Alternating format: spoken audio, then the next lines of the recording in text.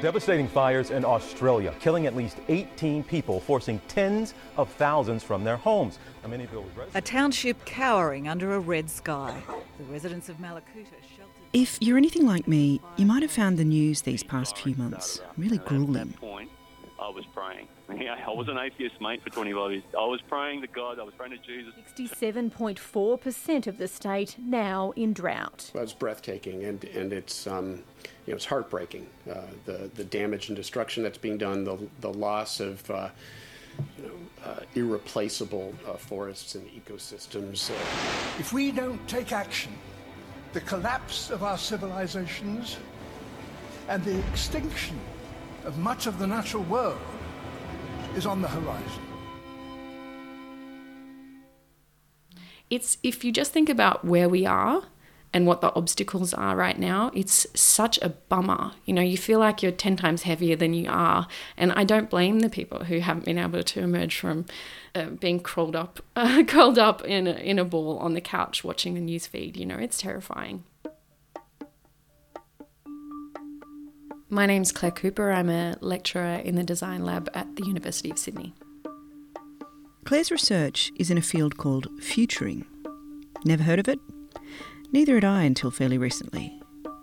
But futuring has a long history in the business world. Intel futurist? So, Brian, futurist. Quite a title. Can you explain what that is exactly? Yeah, sure. So it's my job to look at what consumers are doing, look at where the future of computing is going, and really look out to the year 2020 and have an idea, a very practical idea of what the world is going to be like and what computing is going to be like in the year 2020. Our next guest has been called the advisor behind the advisors. He's going to take us on an exciting journey about the future. And Claire Cooper says we can use those same techniques and methodologies now to think about surviving the climate crisis. Futuring at its heart for me is a way to bring people together to build agency when it feels like it's slipping away. So when you talk about the problems we're in or the funk that we're in, it feels like we're all in this sort of hole together and there's not much light, and we're trying to talk about how to get out of it. And what futuring does is asks us to imagine being out of that hole already. And what that also does is it stops people from pulling out their pre-rehearsed answers of what they think we need to do to get out of this mess.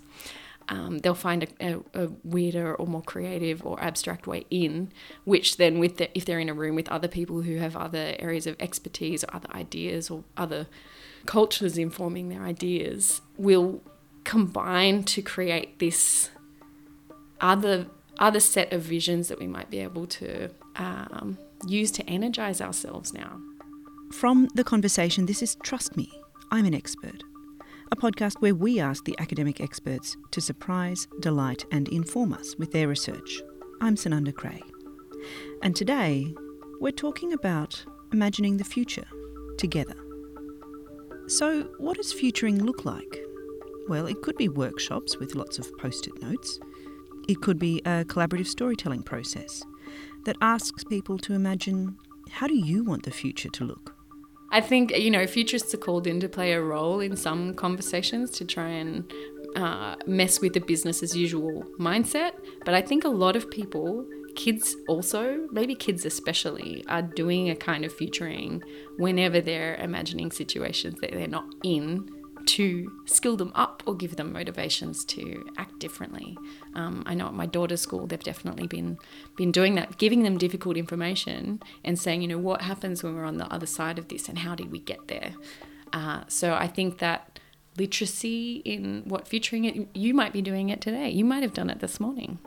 Without knowing it. So it's definitely not a matter that you call in a futurist to solve a problem, but that futuring as a way of having a conversation, I hope becomes something that more and more people engage with, because the narratives we have around not being able to get out of where we are now are so dominant, and they will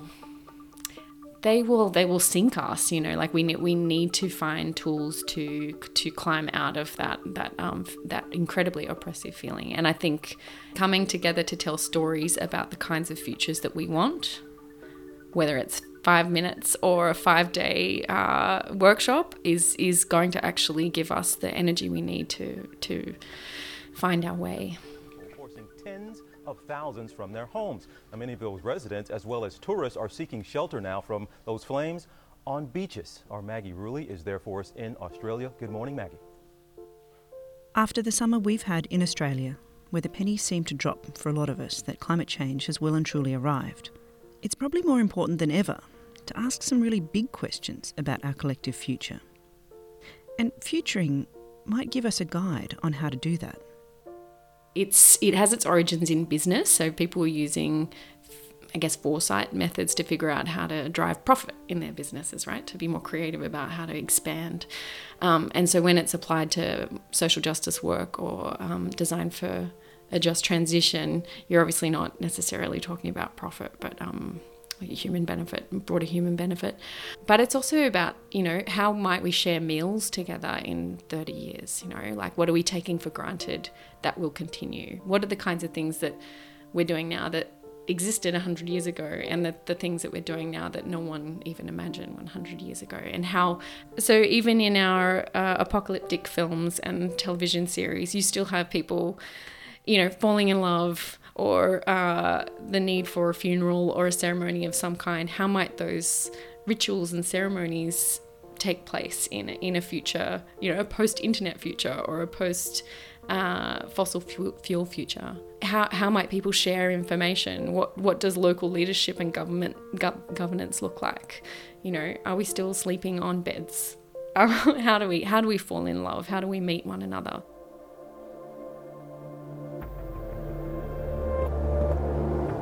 Some of the official predictions made about climate change sound biblical in scale. More drought, more famine, more flooding, more of the most powerful tropical cyclones, and of course, the seas rising. A familiar litany. And one they say we need to do more to fight. Something that will need rapid, far-reaching and unprecedented... What scares me about the reaction to what's happened recently is that a lot of people feel paralysed and are frozen up around this torrent of frightening images and, fear of forests, because they might, be harbouring this potential killer fire, and I think that paralysis is the thing that I feel more frightened by than the fires themselves. Some of the rhetoric that also worries me is where people are saying, if we don't do something, we're going to face the kind of conditions that refugees or Indigenous people have been facing for many decades now. And you're kind of like, oh, so now we should act because the comfy people are the ones who are going to maybe start to suffer. I think if it could create that awareness and increase that compassion for people who are, suffering and have for a long time, then that would be great. But what you're finding I'm finding a lot of people on the news and in these features are really saying, how can I stop this happening to me and my community? And I think we have an opportunity right now to come together to broaden that vision for what we can do for one another and the people who are going to be hit the hardest or have already been hit the hardest for a long time in this country anyway. So not just talking about stopping the world from warming, but the fact that the world warming is going to create or exacerbate a whole lot of massive humanitarian problems. And so talking about or centering the fact that we need just transitions into whatever system we're going to be building together is vital to us not killing one another in the process.